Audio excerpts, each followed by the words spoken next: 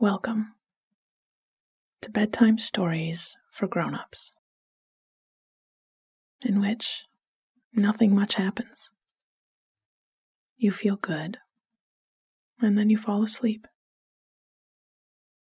I'm Catherine Nicolai. I read and write all the stories you hear on Nothing Much Happens. Audio engineering is by Bob Wittersheim. Follow us on Instagram or Facebook or Twitter if you need an extra bit of coziness. A beautiful book of our bedtime stories is coming out all over the world in a few months. It will have many of your favorite stories, along with 16 new stories that will only ever appear in the book. It also has really beautiful illustrations, recipes, guided meditations, and lots more. To learn more or to pre-order your copy, go to nothingmuchhappens.com. Now let me say a little about how this podcast works. Your brain needs a place to rest, a soft landing spot at the end of the day. And the story I'm about to tell you is that place. If you'll just follow along with the sound of my voice and let the simple details of our story draw you in, your mind will settle and you will sleep.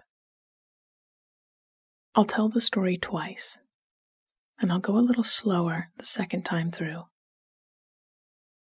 If you wake in the middle of the night, you could listen again, or just think back through any part of the story that you can remember, and you'll drop right back off. We're training your brain with each story and each night of sleep. You'll notice over time, as the habit builds, that you fall asleep faster and more easily. Now it's time to set everything aside. Turn off the light and slide down into your sheets. Get as comfortable as you can. You are about to fall asleep, and you'll sleep deeply all night. Let's take a deep breath in through the nose and sigh through the mouth. Nice. One more. Breathe in and out.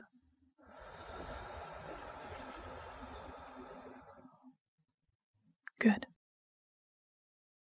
Our story tonight is called Wind and Wildflowers. And it's a story about a summer afternoon walk in the woods. It's also about the moments before the rain rolls in, the secret life of trees, and a glass of iced tea drunk from a back porch glider. Wind and Wildflowers. I was out getting myself lost in the trails, deep, deep into the thickest woods, where the sunlight barely made it through the crowns of the trees,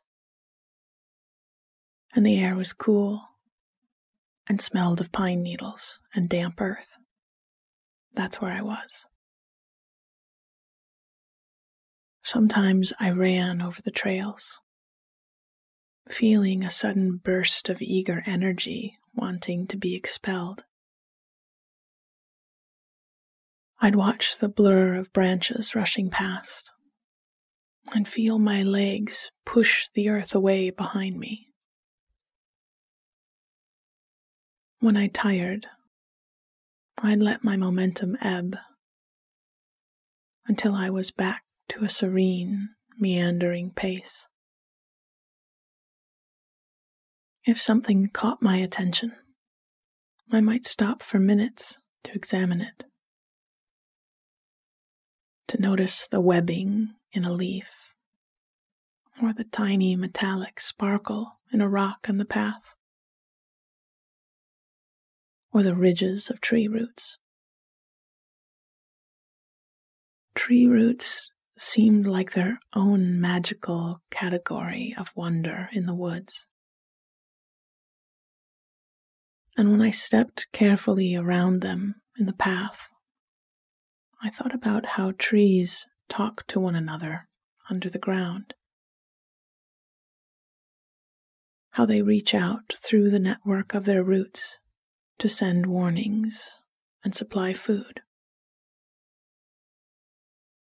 I'd read that older trees, mother trees, can send sugars to younger saplings to help them grow.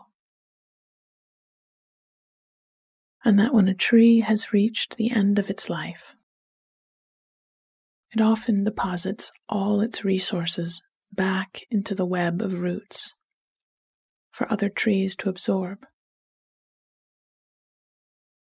From the path, I could see, up higher on a ridge, a tree that had fallen in a storm and landed leaning against the crooked branches of its neighbor. Its roots were tipped up on an angle. That network, that wood-wide web exposed. But its branches were full of green, healthy leaves. It had been knocked around a bit, but was still growing, still thriving in its own way. I wondered if its neighbors had shared some resources after the storm to help it through the season. They seemed no worse off if they had. A sudden knocking high in the branches broke through my thoughts, and I looked up to see a woodpecker hammering away. He was a tall bird, over a foot high from his gripping toes to the red tuft of feathers on his head. I liked his confidence, to so unabashedly break the quiet of the forest. He didn't mind who heard. He needed his lunch and was going to get it.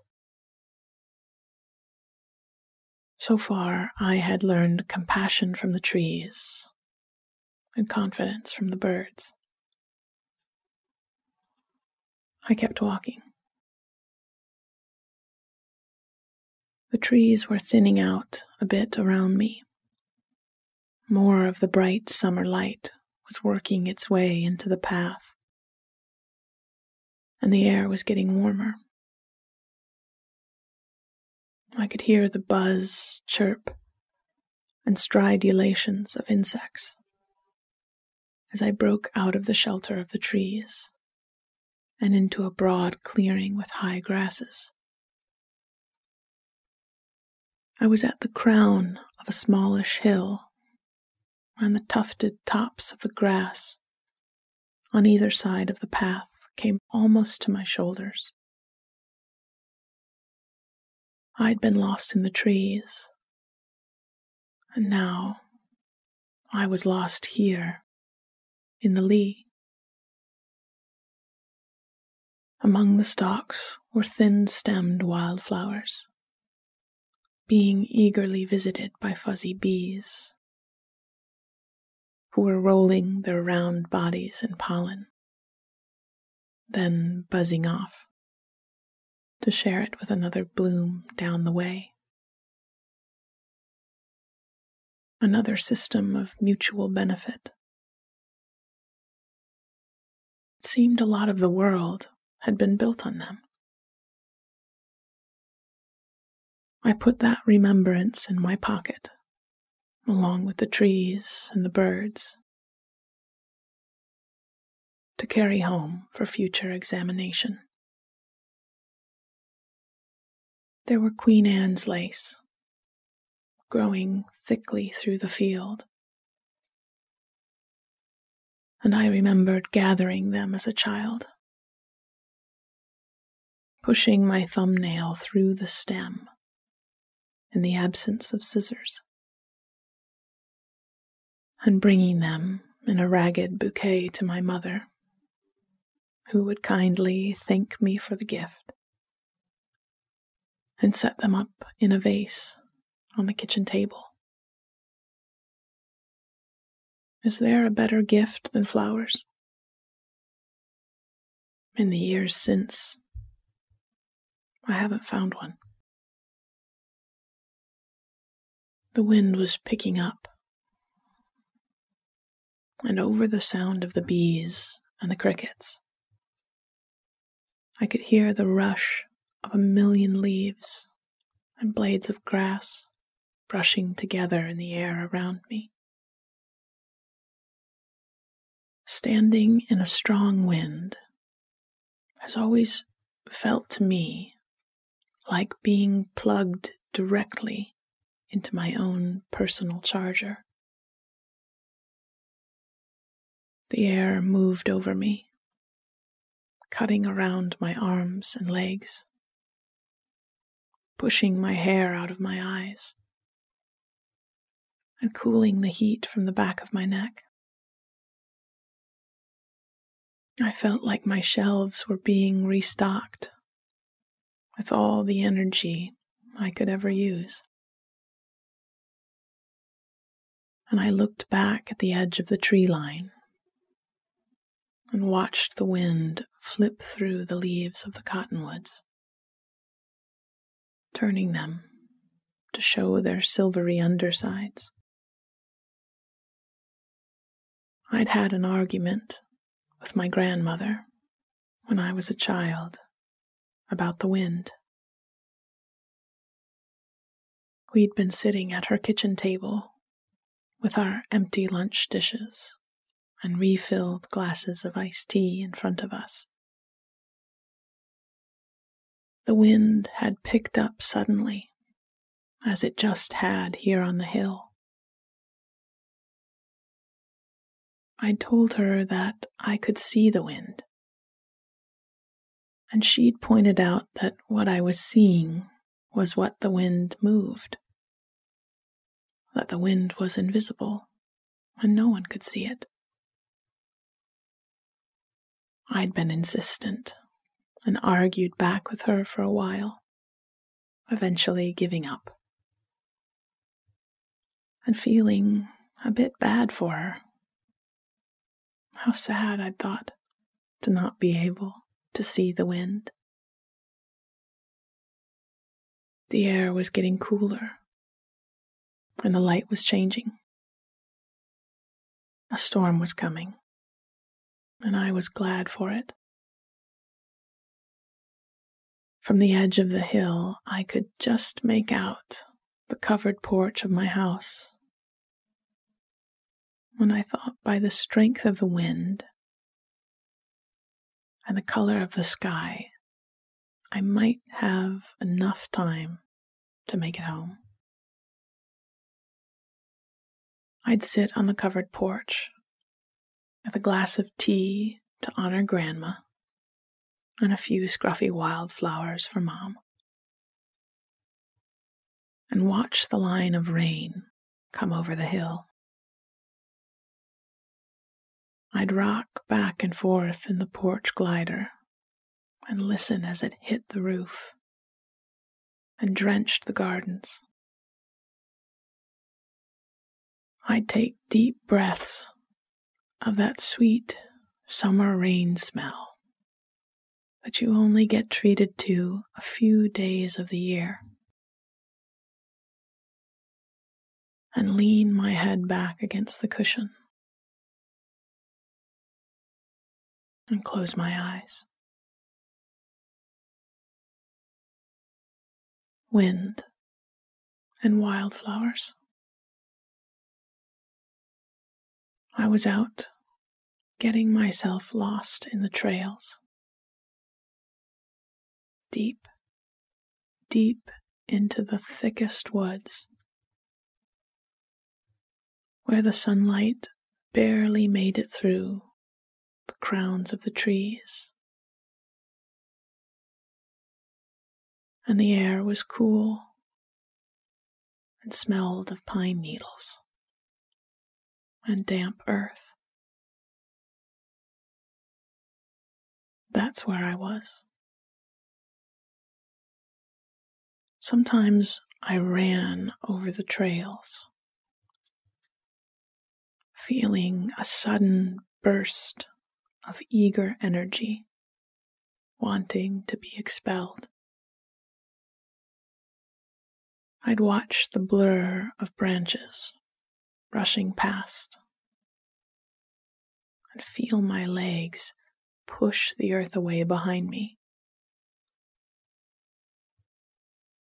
And when I tired, I'd let my momentum ebb until I was back to a serene, meandering pace.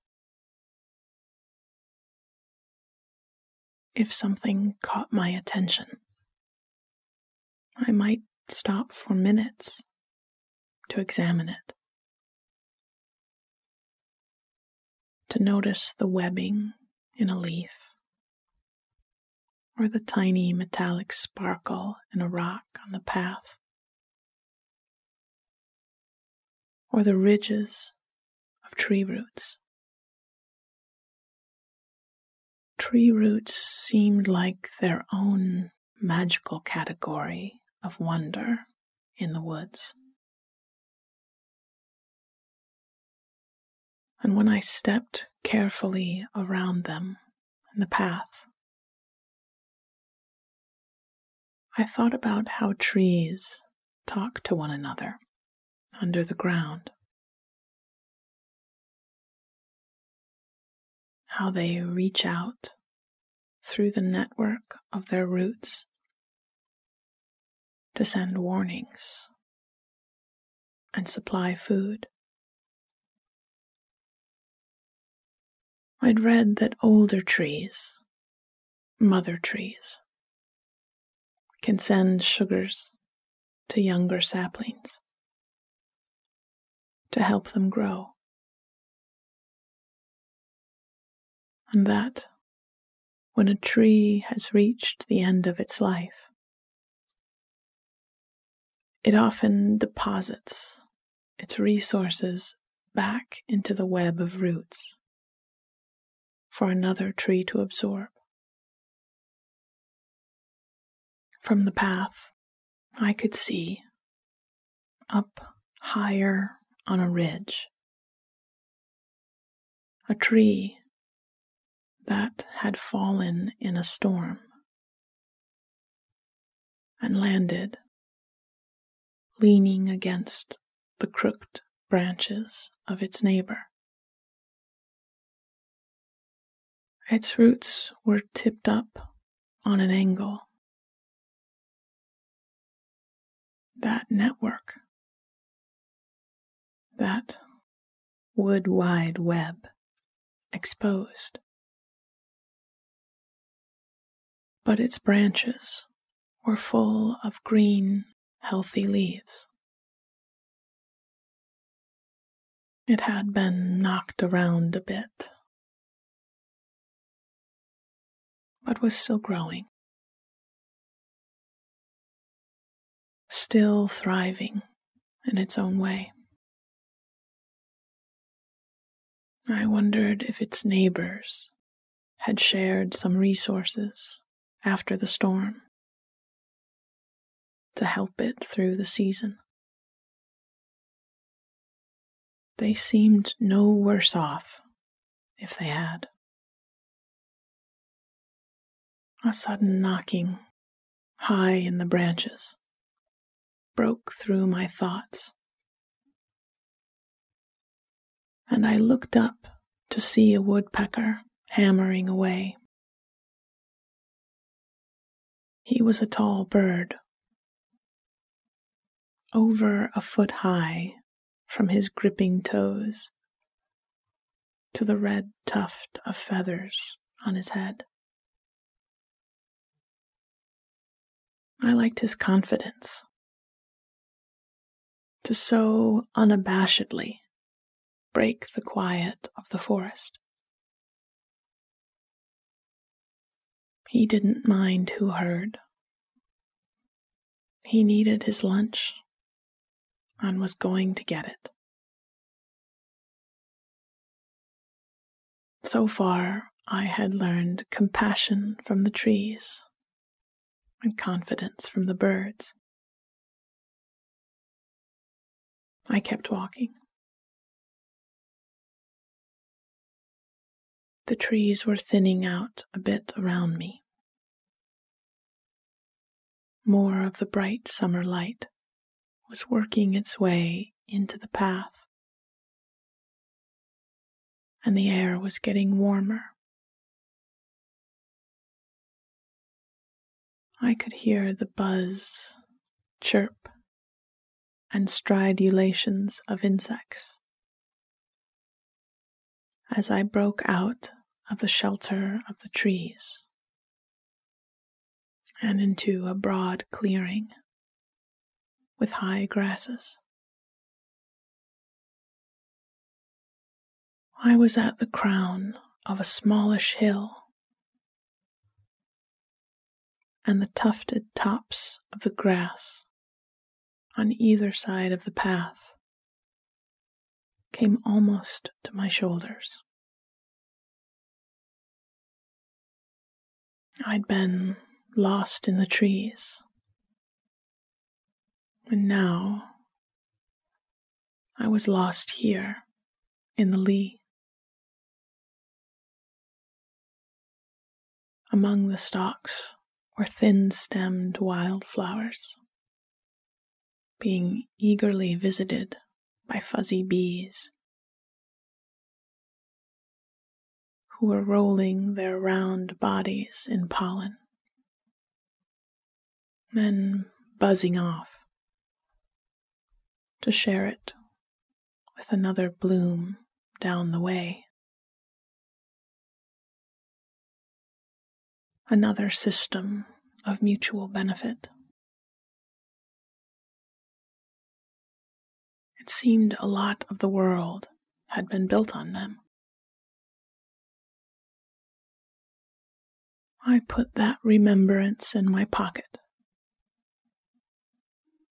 along with the trees and the birds, to carry home for future examination. There were Queen Anne's lace growing thickly through the field, and I remembered gathering them as a child, pushing my thumbnail through the stems in the absence of scissors,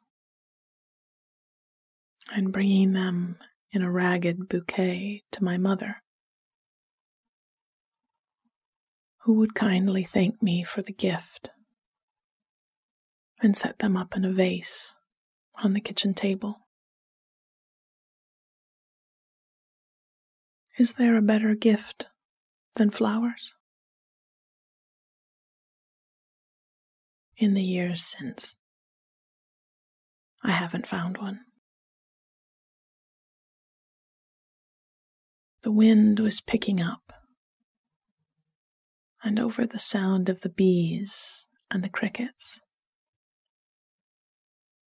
I could hear the rush of 1,000,000 leaves and blades of grass brushing together in the air around me. Standing in a strong wind has always felt to me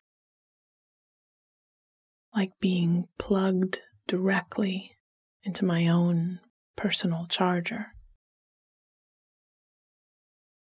The air moved over me, cutting around my arms and legs. pushing my hair out of my eyes and cooling the heat from the back of my neck. I felt like my shelves were being restocked with all the energy I could ever use. And I looked back at the edge of the tree line and watched the wind flip through the leaves of the cottonwoods,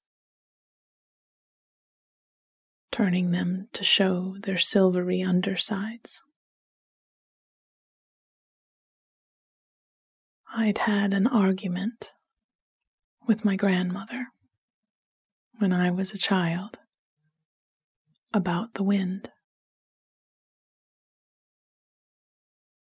We'd been sitting at her kitchen table with our empty lunch dishes and refilled glasses of iced tea in front of us. The wind had picked up suddenly, as it just had here on the hill. I'd told her that I could see the wind, and she'd pointed out that what I was seeing was what the wind moved, and that the wind was invisible, and that no one could see it. I'd been insistent and argued back with her for a while, eventually giving up and feeling a bit bad for her. How sad, I thought, to not be able to see the wind. The air was getting cooler, and the light was changing. A storm was coming, and I was glad for it. From the edge of the hill, I could just make out the covered porch of my house. And I thought, by the strength of the wind and the color of the sky, I might have time to make it home. I'd sit on the covered porch with a glass of tea to honor Grandma and a few scruffy wildflowers for Mom, and watch the line of rain come over the hill. I'd rock back and forth in the porch glider and listen as it hit the roof and drenched the gardens. I'd take deep breaths of that sweet summer rain smell that you only get treated to a few days of the year. I'd lean my head back against the cushion and close my eyes. Sweet dreams.